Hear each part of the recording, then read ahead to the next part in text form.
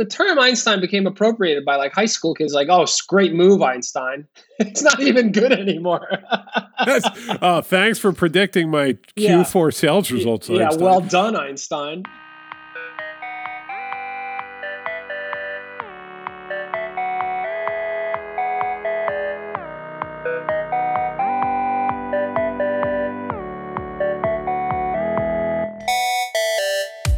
Richard.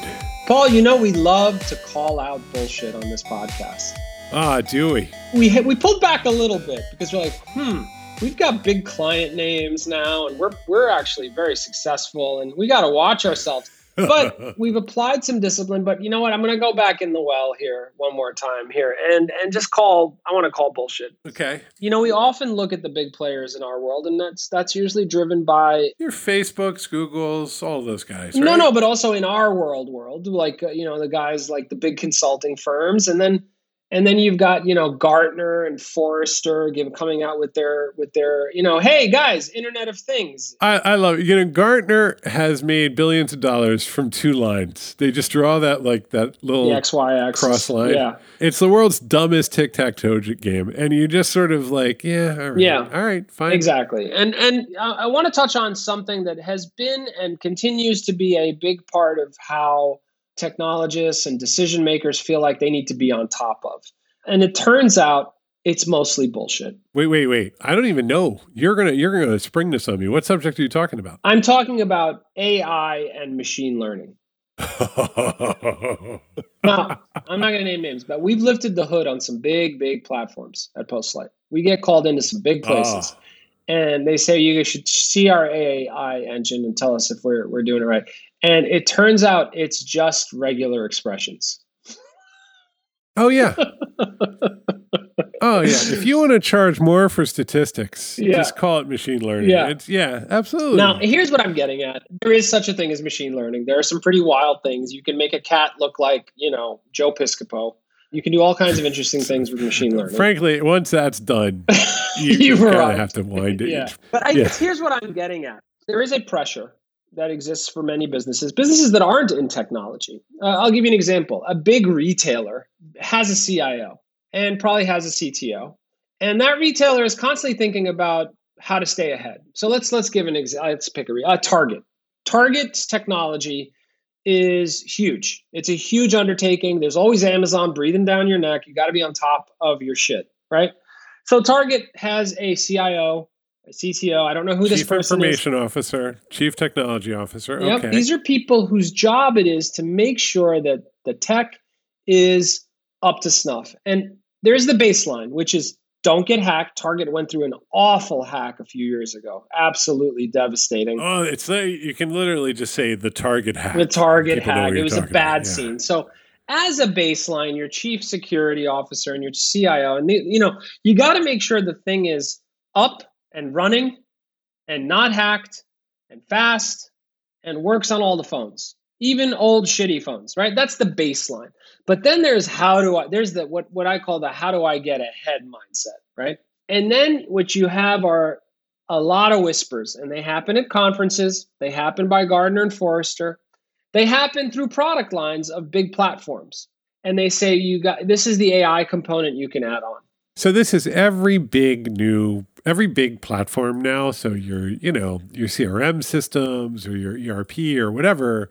Instead of saying, hey, we're going to make this really easy and fast to use, and we're going to also make a charting module that's super simple, so you'll be able to get your work done and export it, and then you'll go home at the end of the day. Yeah. They don't say that. They say, we're going to cloud enable you with machine learning services. That's going to be predicting what you're going to do next. It knows what your customers are going to want to do. Look, I'm dispelling all this as if it's actually a sham. It's not a sham.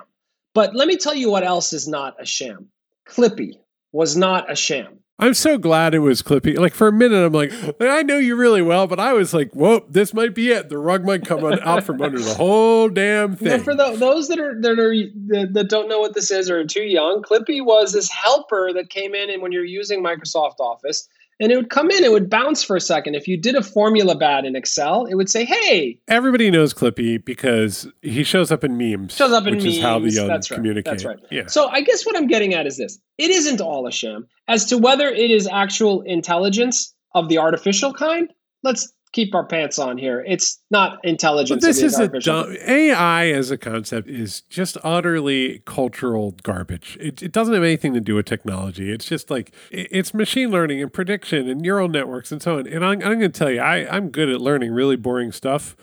Whew, boy, when you get in on this one, as you go further and further into this world, it's like, well, the reinforcing network, which is why those people are making $900,000 a year, because the kind of brain that gets excited about machine learning is like 10 times worse than the kind of brain that gets excited about blockchain. Like and that already is just a real problem. And the point I'm trying to make is not to shit on this stuff. There's it's very early days. People don't realize there's a lot to do. There's a ton to do. Nothing is actually intelligent yet. It's a lot of brute force computing. But what I want to get at is this, is that, hey, CIO, CTO. Jeff. Hey, Jeff and other Jeff. Diane. There's some Dianes out there. No, it's Jeff. That's Jeff. Here's the thing. You really want to leap ahead? Just clean up your thing. The amount of opportunity that sits on platforms, and I'm talking about platforms that are worth billions. Rich, just save your breath. Save your breath. I love you for saying this. It's nice. But just why wander around this particular wilderness? Because here's what's happening. While you're out, we're on our podcast. Hey, everybody, it's great you're here. A couple thousand of you. We love you. Write us an email, hello@postlight.com. Here's where you are. You are in the wilderness. You are in the desert going, AI is a lie. There is one true God and its user experience. Okay. You know who isn't in the wilderness with you? Deloitte. Deloitte is sitting there, a giant consulting firm with an army of consultants, and they are saying, we are going to use 360-enabled Salesforce AI to predict Einstein. Exactly. It's called Einstein. Yeah, we're going to use Einstein. That's right. That was a brilliant branding move, calling it Einstein. It's like calling a dog Fido. No, so we're going to predict exactly how many, cat collars you're going to want to sell, you're going to want to manufacture in Q7. You're like, well, there isn't a Q7. You're like, well, we're still working that part out, right? That's where they are with this. So it's a tidal wave, and your CIO and your CTO, all they know, they can't fix anything at the scale that they're at Target. I don't think people understand this. You can become the CTO at Target. You can't fix anything. You can delegate to one of 5 direct reports that you'd like to see some better KPIs. You'd like them to set some metrics for other people that other people can use to set metrics. We love to shift from venting and complaining to real advice. You want to give a good piece of advice to a CTO or a CIO, especially a CIO. I mean, often it doesn't come from them. It often comes from the CEO. And what it is this. I want my damn search results to be less than 10 seconds. Why is it taking 45 seconds? I've got 500 engineers. Why is it taking 45 seconds for search results to come up? First of all, 10 seconds is garbage. It should be like a millisecond. But regardless, I don't know what it's rummaging through. This is not Google. Like it's a proprietary platform. Whatever it's doing, it's like our customers are complaining. Why is it taking a minute for this page to load? Why is it taking 25 seconds for search results to come in? It needs more Einstein. Exactly. This is it, right? People think that new tech will fix the old. It's not the case. It just makes it worse. There is nothing expires worse than rotten milk than old software. Software gets rickety and old, and it's not fun, and there's nothing to sell. It's just cleanup. Make it fast. You know what this is? This is exactly the same as I remember talking to somebody. I went to a little school upstate, and it's real easy to get people give you money to build a building with their name on it. Okay? It's real hard to get money to pay for the janitor in that building. Just famous problem. Yeah. Nobody wants the Paul Ford Memorial Janitorial Service Closet. They want the Paul Ford Memorial House of Computers, right? So for whatever, and I'm sure if you're out there going like, nah, man, I would never do that. Well, for whatever reason, when people get a lot of money, they like their name on things. So put that aside for a sec. I feel that in some ways, this is the corporate leadership has the same damn problem, which is I want to do the ML-enabled, super future-proof exciting mega project. And then you come in and you go, yeah, but the basement is actually filled with live fish. The leak is so bad that there's like carp in there. We got to get the carp out, and then we got to like dig with a shovel. And they're like, where's the failing there? Where's the failing? Because everyone wants the shiny new thing. So I can't entirely blame the technologists and the CIOs here. Like, how are you not turning to people and saying, we're losing customers because our salespeople can't demo the thing because it takes like a minute to load? It's embarrassing. It's bravery, man. It's bravery, because what you have to do is literally turn to your whole org and say, this is all bad and you all have to do better. And there's no way out except for going in and fixing what's wrong. And then they're going to turn to you and they're going to say, well, we can't because we invested in, Technology X. And Technology X last was support. The company that made Technology X is gone. And the replacement is going to cost $4 million. And now you're going to go spend $4 million on the same damn thing. And that's awful. Or you could plug in Einstein. Yeah. Or you could plug in Einstein. He's like a little animated guy with a big, looks like a bobblehead. Yeah. And he will predict your Q4 sales revenue. And woo, boy, that's some good stuff right there. But you know what? The CEO, you know where the CEO used to be? He used to be the CFO, right? CEO doesn't know what the hell you're talking about. No, I know. So you say to the CEO, I need $4 million to get the carp out of the basement. And they're like, why are there carp in the basement? Yeah, I think there's a couple of things happening here. One is the CEOs feel like they have to be somewhat informed on the tech. They have to be, right? They have to ask the right questions and be informed. So they got to sign off on that budget. Yeah, I know, but that's Target's tech they budget. sign off on that Gartner quadrant, man. That's right. And so, which is very forward looking. You know what's hurtful? Like, I love, not love, but I have tremendous respect at some level and fear for Google. Like, I both fear and respect Google. It's a hell of an engineering org. If you go to like Google websites for some of their services, like cloud services, they mention their Gartner quadrant.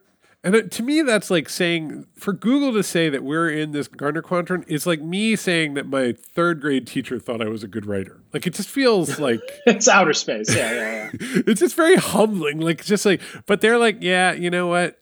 We got to do it. We got to tell them that Gartner says we're good. And it's like, dude, you're Google. I use Google Docs every day. And you got to tell, a carpeting company CTO that you really belong in that top right quadrant. And hell yeah, you do. Yeah. Because that's the misbegotten IT services enterprise shit world we live in. Yeah. Everybody is just swallowing that all the time. And then really, you and I and Postlight shows up kind of when it's just what they can't take anymore. Right? Like, Deloitte didn't fix it. A lot of our opportunity lies in wading into the problems, right? Wading into the challenges that an org is facing.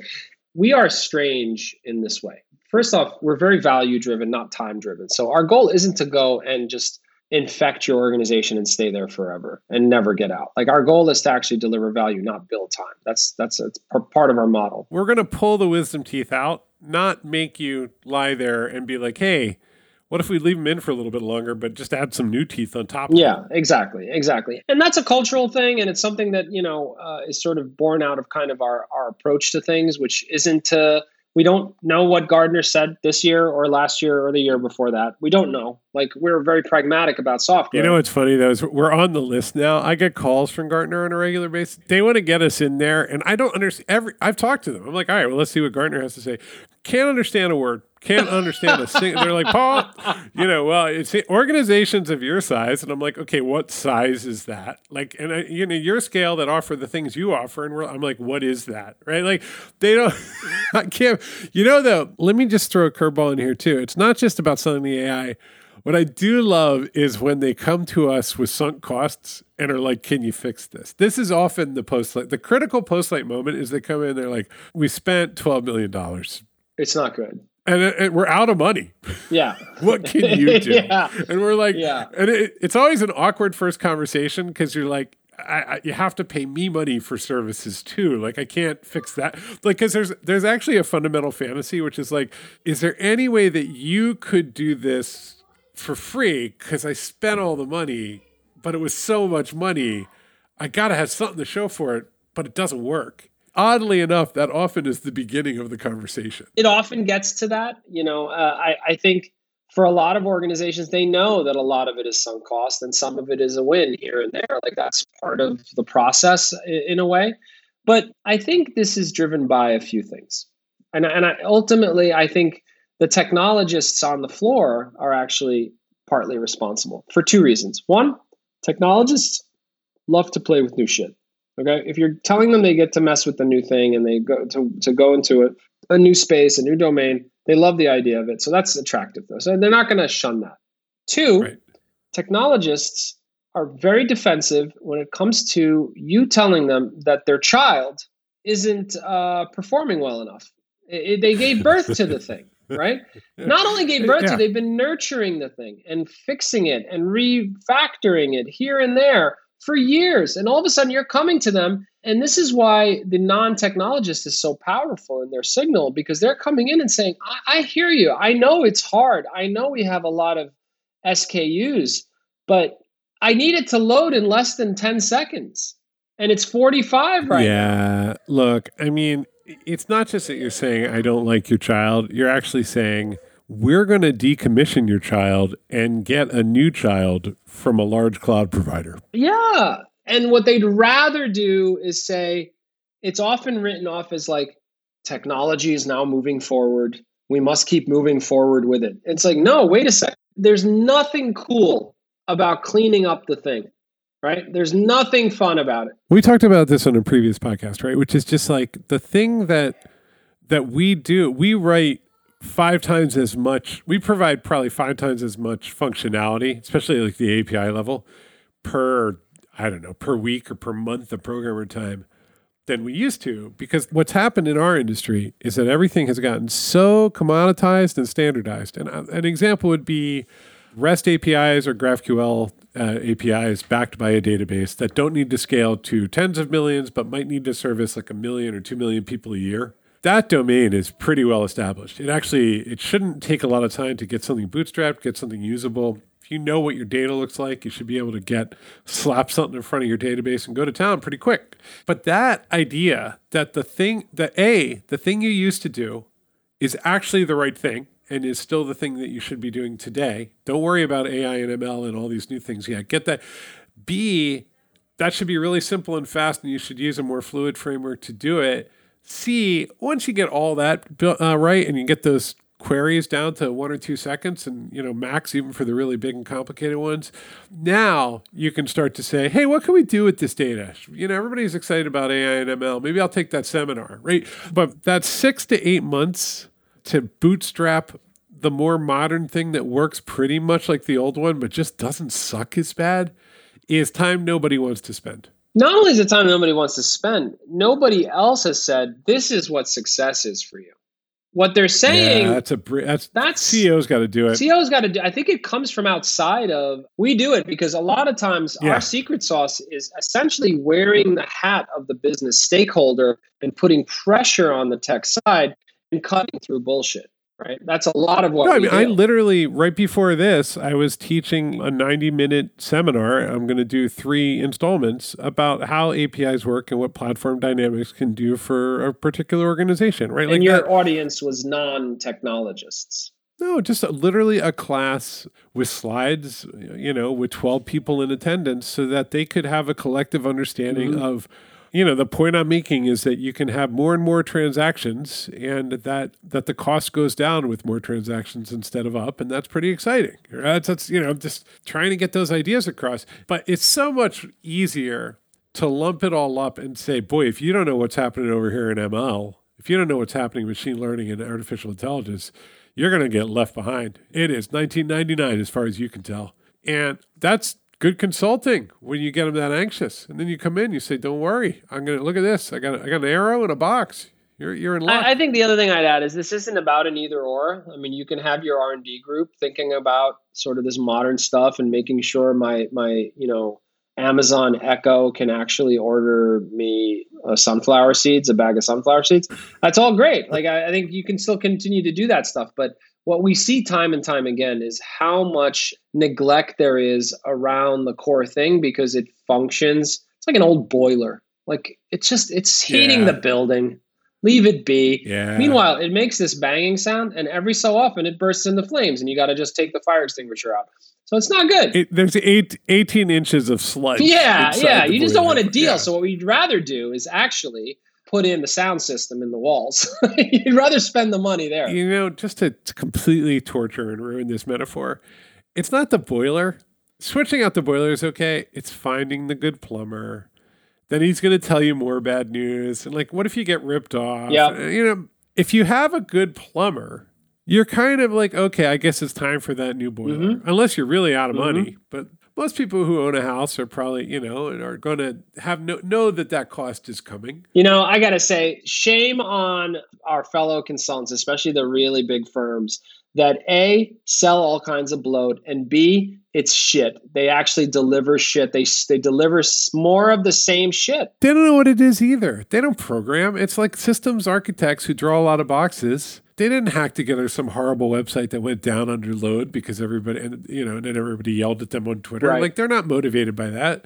They're motivated. They've been taught, and they go to seminars, and you know, they're part of some division that is some company that got bought 9 years ago and is now the strategic solutions provider for, you know, scalable internet architectures and multi-cloud tenant platforms. And you're just sort of like, you know, when you can't even list the division of the company, when you can't say the name of it in less than a minute, then how are you even going to get a solution? No, you're right. And the truth is, it all comes back to metrics. It comes down to the non-technologist. You could say it to a consulting firm, and you could say it to your CIO and CTO. I need it to be less than 3 seconds, period. Like, show that to me on a consistent basis. Honestly, just say it. Let them freak out. Yeah, let them freak out, and then let them push back and say, well, it's impossible. How is that impossible? The pet store's website across the street is less than 2 seconds. Well, you know what what I love then is then the answer is going to be like, well, they use the Shopify API. Look, and you're going to go, why don't we use the Shopify API? And it's like, well, we have security concerns. Yeah, exactly. It just goes around. Yeah. Well, no, our virtual private cloud won't allow us to use any external services. Why is that? Yeah, right? And on and on. And then, you know, by the time you get to just pure acronyms, you know, you're starting to get close to the wire. So it's just like when they say HIPAA, when they say, you know, if anybody says 5 nines, just whatever you got. Now you know you're getting down to the metal. I think this is fundamentally the piece of advice, which is if you're a non-technologist, right, you often get bullied and you often get obfuscated language to make it confusing and complicated. And you're being bullied by non-bullies. It's the worst. It's the worst kind of bully. If you're the CEO, you're probably more likely to be the bully in this dynamic. But so you're literally, it's all the kids that you used to throw stuff at in high school are now like, it's horrible. And I mean, it's horrible. The truth is, you're allowed to say, well, I want it. I don't care. Why not? What do you mean it's very complicated? What do you mean it's going to be $10 million? Why? And you're allowed to don't do it. Don't do it in the moment though, because they will acronym you back, and you'll look like an idiot because you won't know what they're talking about. And that is true. What you do is you say, I want to know why person X can do it in less than a second, and I want a plan. I don't care what you have to do. I don't care if we have to start a new business. I want a plan for how we get there with this data. Nerds under threat spew acronyms. It's almost like an octopus sprays ink, right? Like just like you come at them and they just cloud the air like an octopus. But if you come to them and you say, I know you've been trying to hold this thing together, but get me to a second per query.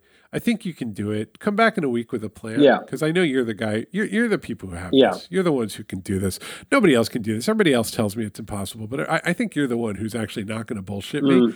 They'll come back with a plan. Yeah. No, I think that's right. And that's less adversarial. And I think going back full circle to AI and ML, it's like, how did we move on to the shiny new thing when the fundamentals are busted? And I got to tell you, Paul, I mean, and it was blockchain. It was blockchain 18 months ago. Right. Exactly. And the truth is, am I on Blockchain Meet with you right now, recording this on my blockchain enabled audio program? No, I'm not. What a surprise, because that's what I was promised. To close it out, I think it's worth highlighting that we go into some very, very big organizations, and it's incredible how much neglect we see in certain corners while they're looking at the shiny new thing.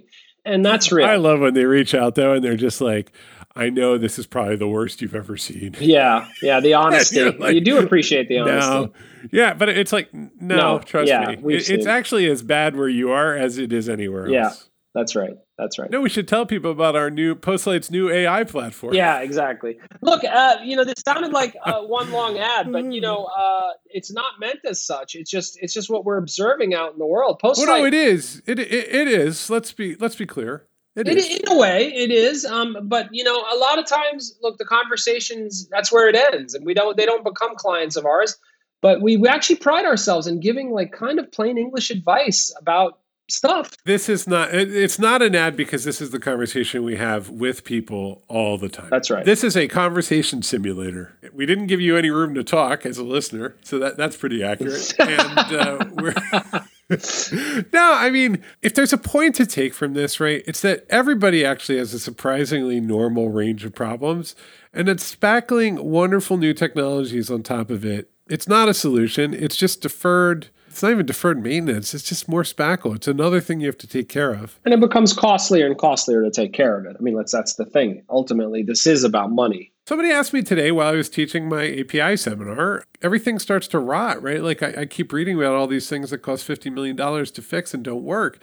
How do you do that? How do you keep that from happening? And I'm like, you create as little as possible. You raise little, and you really focus on getting your data right, and then putting as light a layer in front of that data to manage as you possibly can. And let the database do all the work, let the cloud platforms do all the work, and you should be doing as little as possible. And you should be doing less each year, but still doing it. You should never turn your back on an API because it will jump out of the water like a shark and bite you. Check us out, postlight.com. We've got some great case studies in there. And what you'll see in them is a good amount of what we talked about, meaning pragmatism, good strategic thinking, great execution. Don't be afraid to hold others accountable. Put success metrics in front of people. Regular real-world success metrics. Not, I must have this tech inside the walls. It's more like, this needs to be really fast and really easy to use. Like, those are things you're allowed to say to this day.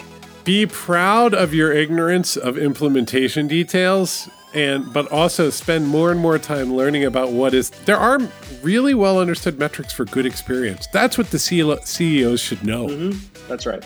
Right? It should be fast and usable and fluid and all those things. And then you ask about those. Don't ask about, and even seconds are like too long, right? Go in there, figure that part out, and then put your foot down. Make better experiences, please. AI is not going to fix it. I'm going to go talk to my Amazon Echo and Google Home and Siri. Absolutely. All right, we're going to do it. We're going to figure this all out.